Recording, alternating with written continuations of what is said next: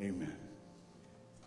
Good morning. Welcome, everyone. My name is Tim Harris, pastor here at Woodburn Baptist Church. My privilege to welcome you, all of you in cafe, anybody joining us by audio or video podcast. We love you. Thank you for being a part of this worship service.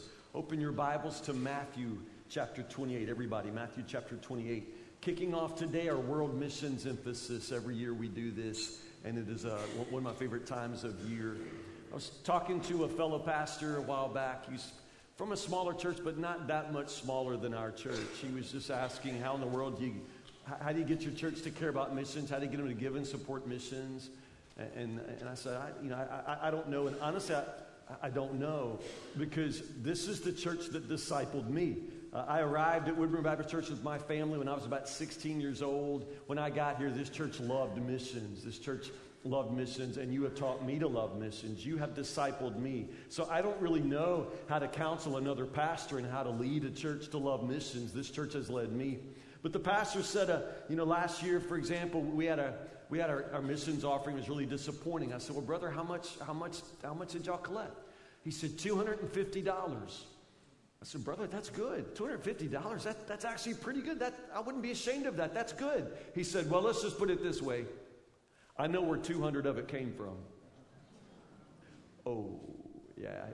He was saying he gave 200, so then the whole church altogether gave 50. So, yeah, okay, that kind of stinks. I didn't say it, but yeah, that's not good. There are churches that just care more about themselves. They care more about their own building. They care more about the sidewalks and the pews and everything else than they care about the Great Commission. And I thank you, Woodburn. We get to enter into this world missions emphasis as a celebration. I don't have to drum up your enthusiasm for missions. I don't have to teach you how to love missions. You have discipled me to love missions, and I thank you for that. Our offering will be collected in 2 weeks. The Gift for Jesus to the World. Our goal is $55,000. That's a lot of money. It's a lot of money, but God has called us to do great work, and at Woodburn Baptist, we tend to do that work faithfully. So be thinking about how you will give, what you want to give. If you're married, talk to your spouse or your banker, whoever it is you have to talk to. Casey and I still need to have that conversation. Giving to missions is joyful for us. We love that. We got our kid through college, and after that, we started talking about what will we do with the money that we were supporting a kid with. And for us, it was a joyful decision to support missions in a bigger way. We just love missions. And again, I remind you, that's not bragging. You all have taught me to love missions in that way. So I encourage you to discuss and talk with your family and give your biggest Christmas gift to Jesus this year for missions. Matthew chapter 28. Let's go right to it. Matthew chapter 28, verse 18. It's not like we haven't read this before. Let's read it again. Matthew chapter 28, verse 18. Then Jesus came and told his disciples, I've been given all authority in heaven and on earth. Therefore, go and make disciples of all the nations, baptizing them in the name of the Father and the Son and the Holy Spirit. Teach these new disciples to obey all the commands I have given you, and be sure of this, I am with you always, even to the end of the age. Yeah, what's that called? The Great Commission. Yeah, the Great Commission. Go, therefore, and make disciples of all the nations. Wow, all the nations. Go into the whole world. That's a Great Commission. When I was a kid growing up in the 1970s, that makes me the oldest man in the world. I know the kids are going, 1970, wow. I was born in 1965, raised in the 70s. When I was a kid, I would climb up into the roof in the barn loft of my dad's barn, and I would step up on the tallest hay bale, and I would stand like this, and I would go, Shazam! No. Why would I do that? Anybody? You have to be as old as I am to appreciate that. But why did I do that? Anybody know? I would step out on the hay and I go, Shazam! Like that. Why? Yeah, Captain Marvel. Yeah, Taylor? Yeah, you are nowhere nearly old enough to know Captain Marvel. Do you know Captain Marvel? You're a nerd. Yeah, you have to be either old or just a nerd. Yeah, Captain Marvel. Yeah, the show on the Saturday mornings was called Shazam. Billy Batson was this kid who rode around in a Winnebago with his mentor, and his mentor was named Mentor. Isn't that weird? His mentor was named Mentor. Yeah. Y'all heard me right. Mentor was the name of the mentor. Mentor was his name. And Billy Batson just rode around the Winnebago with his mentor named Mentor. And then every now and then they would come across a bad guy, evil, having its way in the world. And Billy Batson would step back behind the Winnebago and he'd go, Shazam! And then lightning would strike him. And he would turn into Captain Marvel. And then at that point, he had super speed. He had super power. He was amazing. He was a superhero. I grew up in the age of superheroes. We had Superman, we had Batman, we had Captain Marvel, we had Aquaman, and then if you stayed up late on Sunday night, we had the Bionic Man. That was awesome. We had the Bionic Woman. Do you remember her? Man, I was so in love with her, y'all. Casey, you're lucky. I met you before I met Jamie Summers, y'all. Man, I had a picture of her inside my notebook in like 4th grade. Man, Jamie Summers was the Bionic Woman, Wonder Woman. Now, I would go Shazam, but my sister would turn around in circles like Wonder Woman. You remember? She would twirl, and she would turn into Wonder Woman. Or Almighty Isis, the same sort of thing. We grew up in an age where superheroes were sort of the thing. A superhero was a person who was ordinary, an ordinary person who somehow became gifted with super strength, or super speed, they could fly, or something like that. I love that, and I wanted to be a superhero. I wanted super strength, or some sort of superpower. I wanted to fly. More than once, I jumped off those bells, thinking if I just go airborne, I could just, leave the ground. Yeah, no, boom. That's the thing. You at one point dream of being a superhero who might go out and conquer evil or rescue people in distress or right wrongs, that sort of thing. But as you grow, you pretty soon realize that the world is not Saturday morning television. You understand? It's not like that at all. Now, indeed, certain things are true. There is evil in the world, and there are bad guys and bad girls. And there's absolutely people in distress who need to be rescued. All of that is real. But superheroes aren't real. And superpowers aren't real. As many times as I stood on top of the hay bales and said, Shazam! I am not in any way super. I am ordinary. I don't do extraordinary things. I do ordinary human things just like you. Which brings us to the Great Commission. This commission that Christ himself gives to all of his disciples, not just the super ones, not just the heroic, the missionaries, the preachers. No, he told his disciples, all of his disciples, and gave them a very, very large commission. Go and make disciples of all the nations. All the nations. That he's speaking to guys, men and women, who at this point in history, there are no airplanes, there's no Uber. Understand that there are no mass transportation of any kind. I mean, anywhere you went, you walked. And he's telling people who walk, people with no superpowers whatsoever, he's telling them to go into the entire world and make of every person on the planet a disciple of Jesus. That is an impossible commission. And yet at the same time, it's Jesus who gives us this great commission.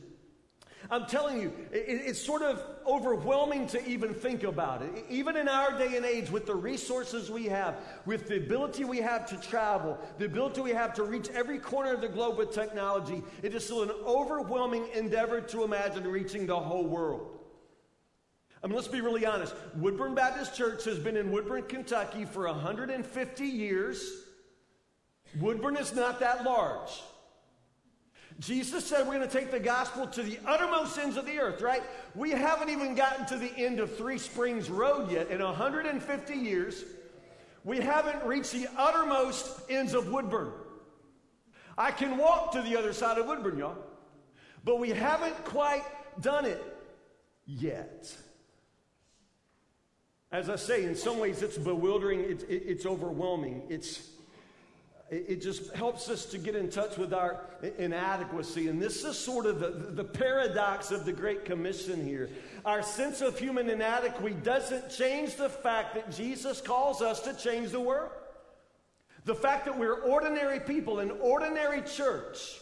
The fact that we do not have any sort of superpowers, the fact that it's just us and what we have in our hands and our willingness and our obedience and all of that, still, it doesn't seem like we have everything that we would need to change the world, and yet it doesn't change the fact that Jesus has called us to change the world. Jesus has called us to change the world.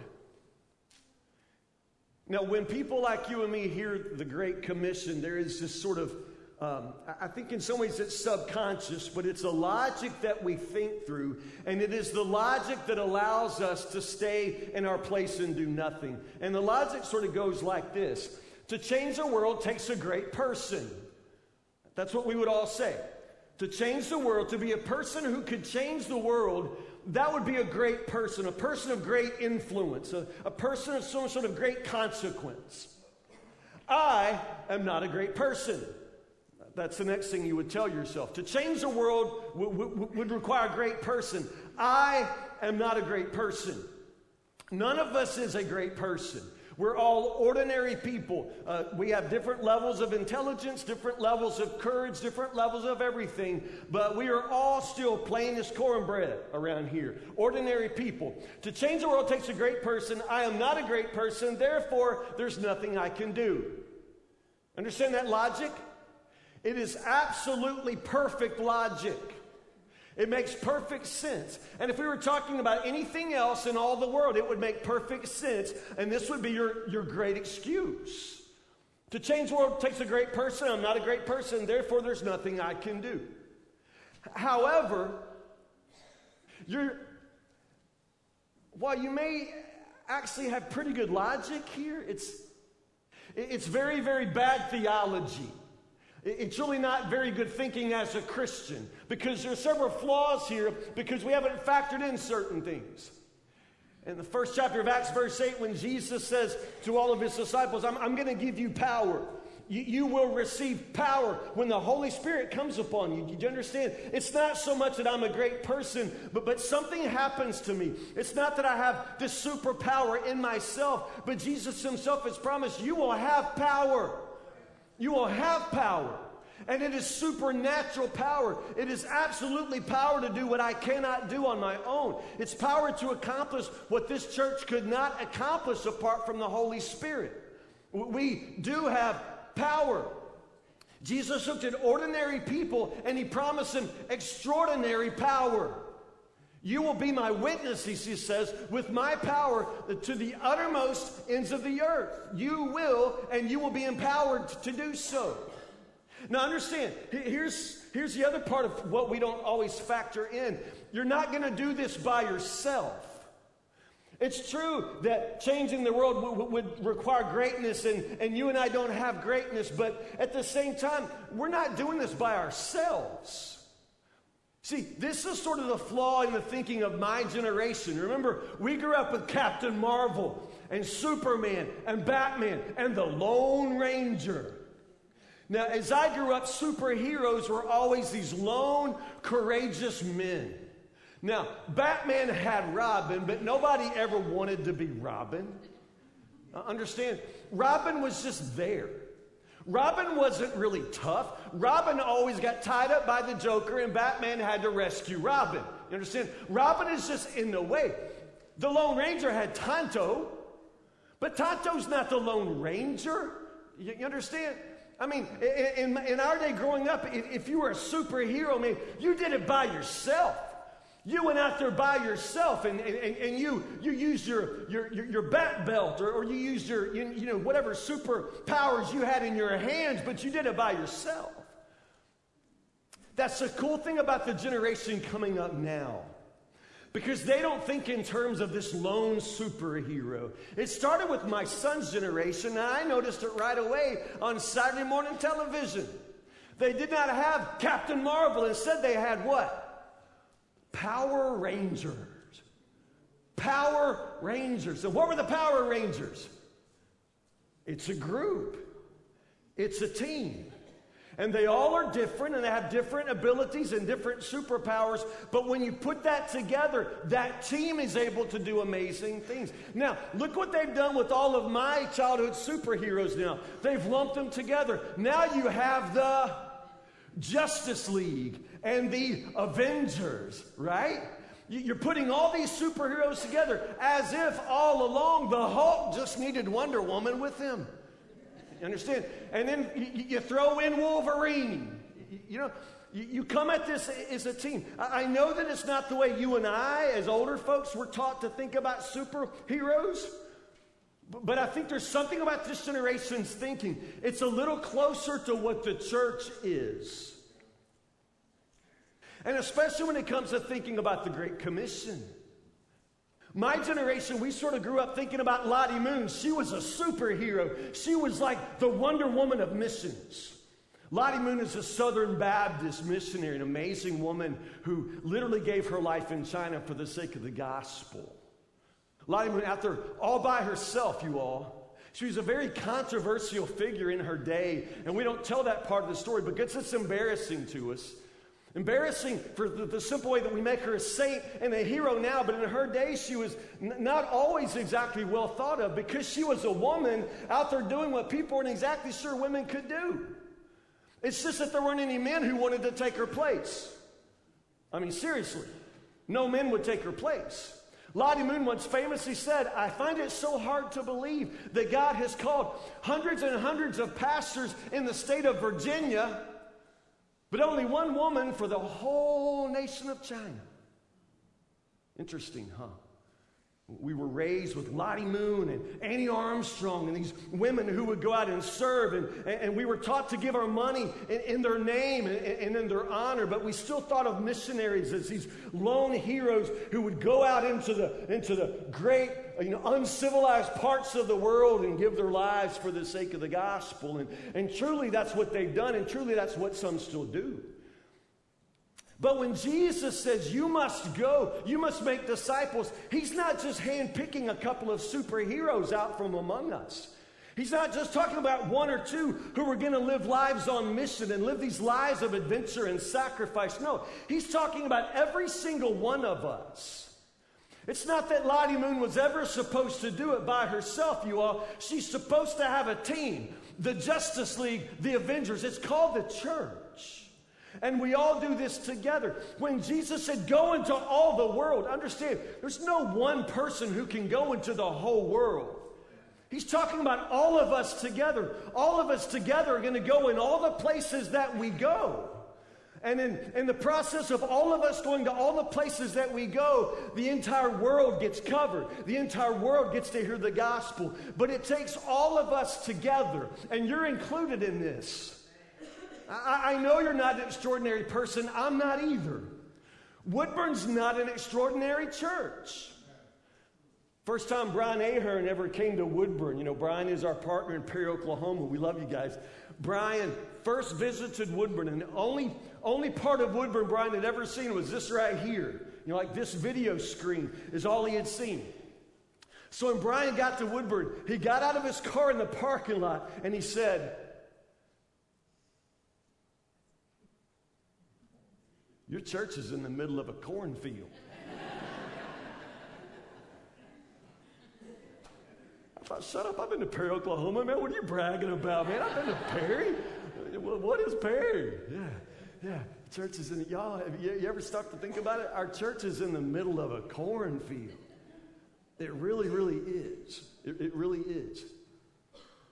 We're in the middle of a cornfield. And God has called us, a church in the middle of a cornfield, to do our part to fulfill the Great Commission, to go into all of the world. We're not an extraordinary church, but understand we have extraordinary power from the Holy Spirit, and we still have a Great Commission.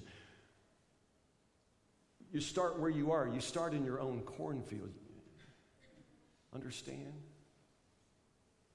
The bottom line is you're not really going to do this yourself. It's not really just about one church or one person at all, but at the same time, you got to start somewhere.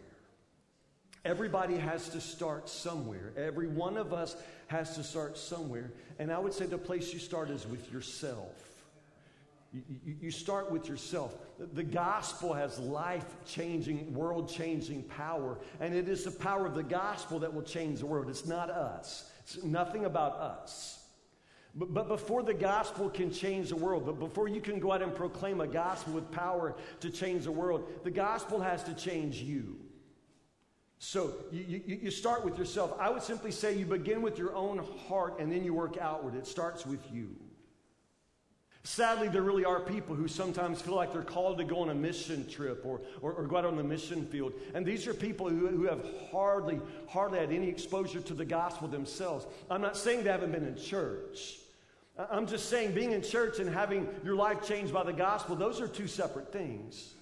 And you need to be a person who's had your life changed by the gospel.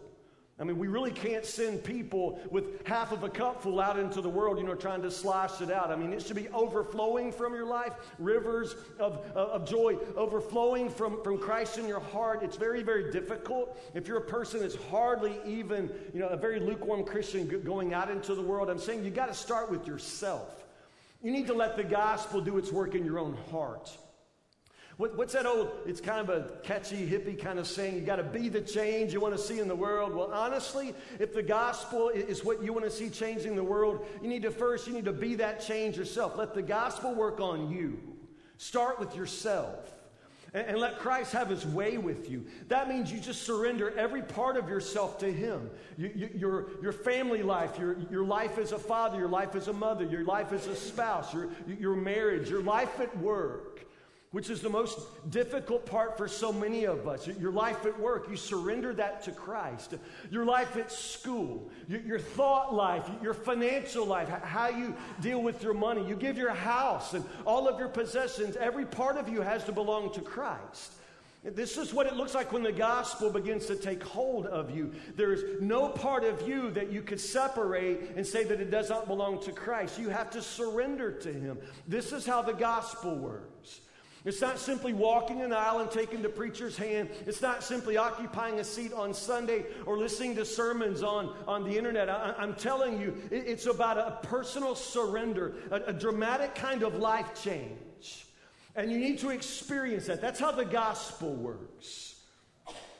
And then you begin to work outward. As the gospel begins to work in your life, you begin to work outward. And understand, if you believe that it's peace that the world needs, then you need to make sure that Christ begins to work his peace in your life.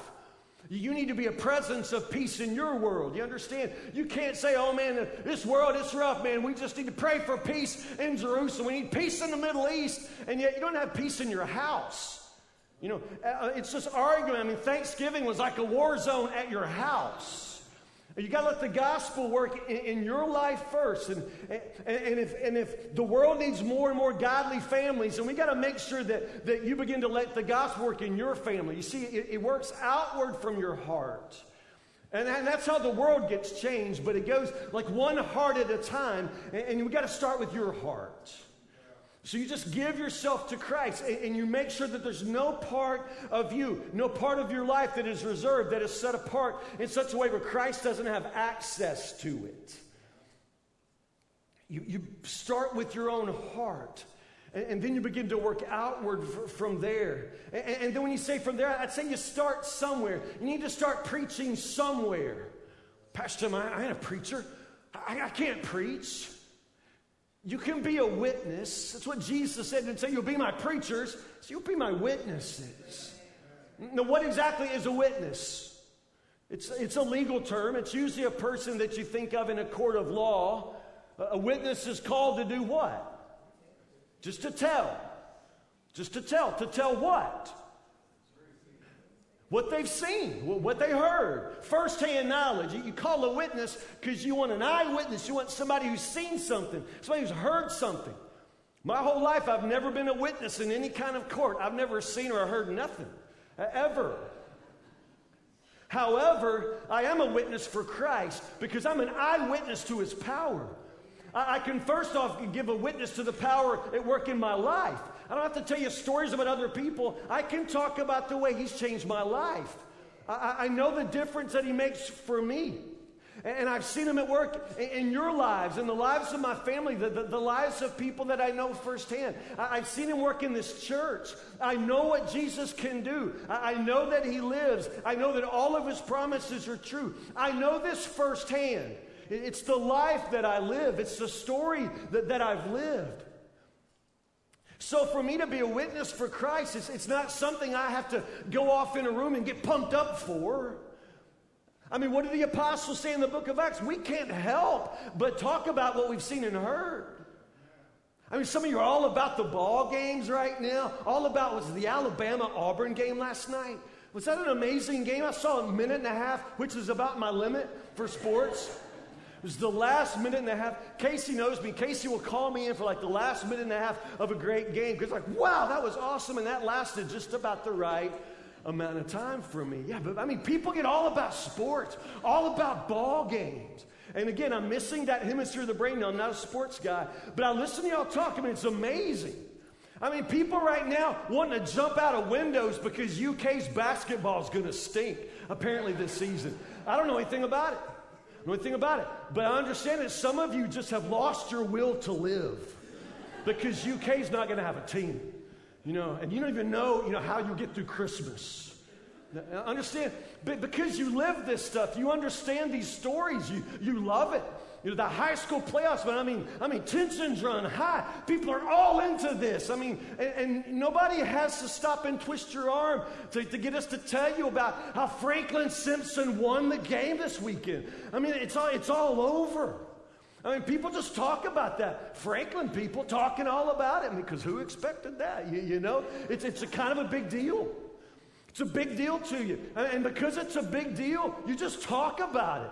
I mean, you'll talk about it at the drop of a hat, and you'll drop your own hat. You just want to talk about it. You want to talk about it. When people today talking about Thanksgiving, what you ate, I mean, you talked about it because you lived it, you saw it. You're excited about it. You still got indigestion from it. But you can't be a witness for Jesus. You have nothing to say. I mean, in order to say the name of Jesus, you'd have to go back into your bedroom and jot down some notes. Are you kidding me? You ever had to jot down notes to tell us about your grandkids? To jot down notes to tell us about, your sports team? What do you mean you don't know what to say? I mean, you don't have any trouble getting started talking about nearly anything else in the world. I mean, stupid stuff. I mean, don't even get you started about the combustion engine, and why it is that your cars go, I mean, you know that noise, you know all about it, you've studied it, you live it, you understand cars, you understand engines and motors and lawnmowers and all of that stuff, man. I mean, you can talk about it. Horses, dogs, and people in this congregation talk about hunting. I mean, crazy about hunting. Know all about exactly where you're supposed to shoot a deer to drop it on the spot, and then how to slice it up, how to butcher it up. Man, y'all can talk about that for days and days and days. You know this stuff. So somehow the idea of talking about Jesus, you get struck dumb. Nothing to say. Afraid to lift your voice. Afraid to say, don't offend anybody. You love offending U of L fans in the season. Don't want to offend anybody. Don't want to say Jesus' name. You don't want to offend somebody. I think some things are just too personal to talk about. Politics and religion. What? I've seen your Facebook page. There's nothing too personal for you. Nothing is too personal for you.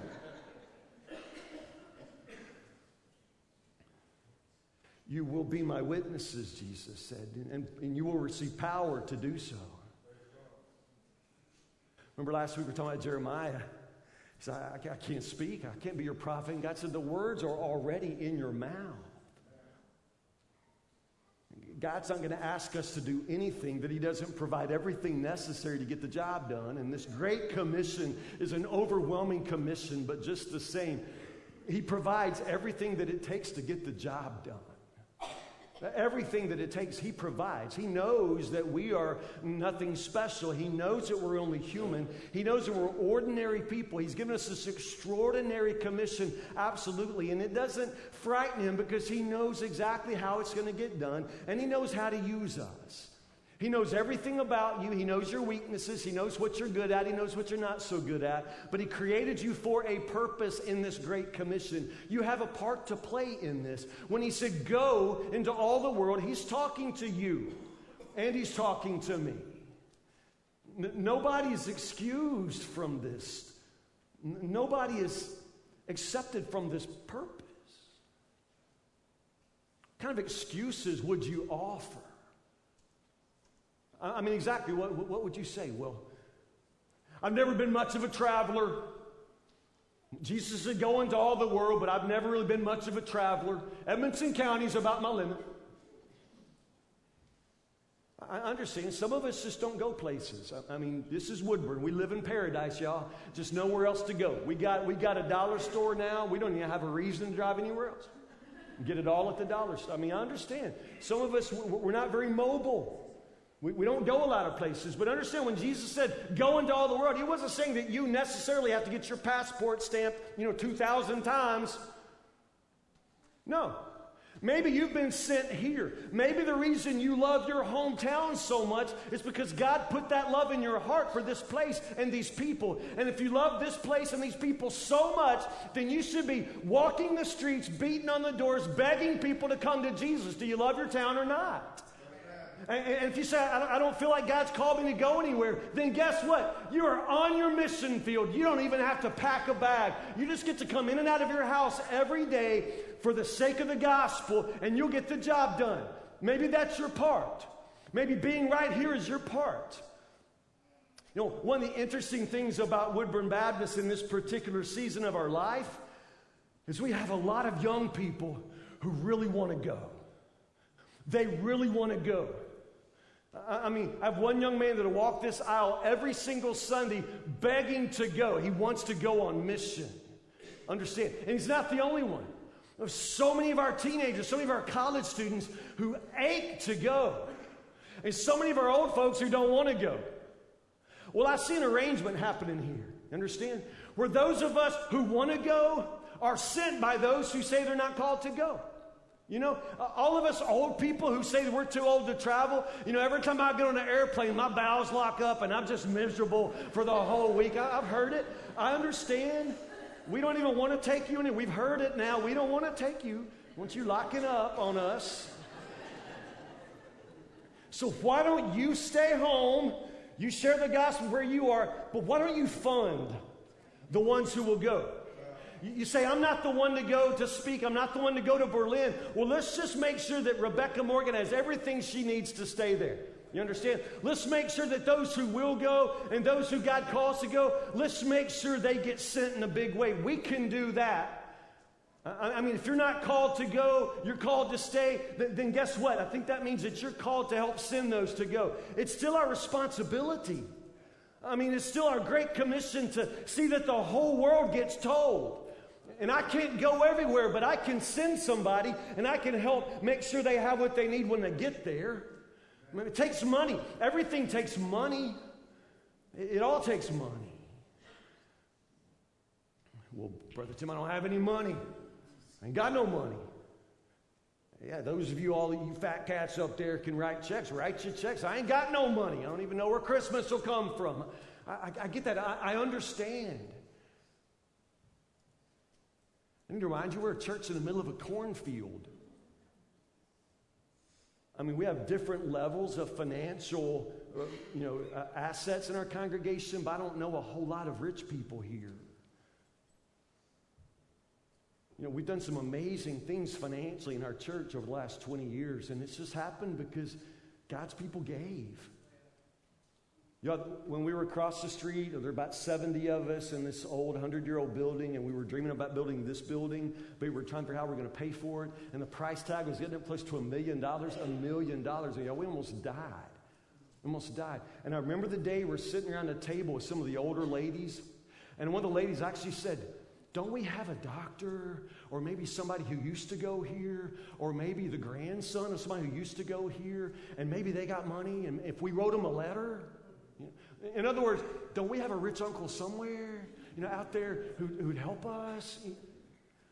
Turns out, nobody's got any rich uncles around here. Nobody's grandson turned out to be a wealthy surgeon and who's going to turn back around and pay for all this, you know?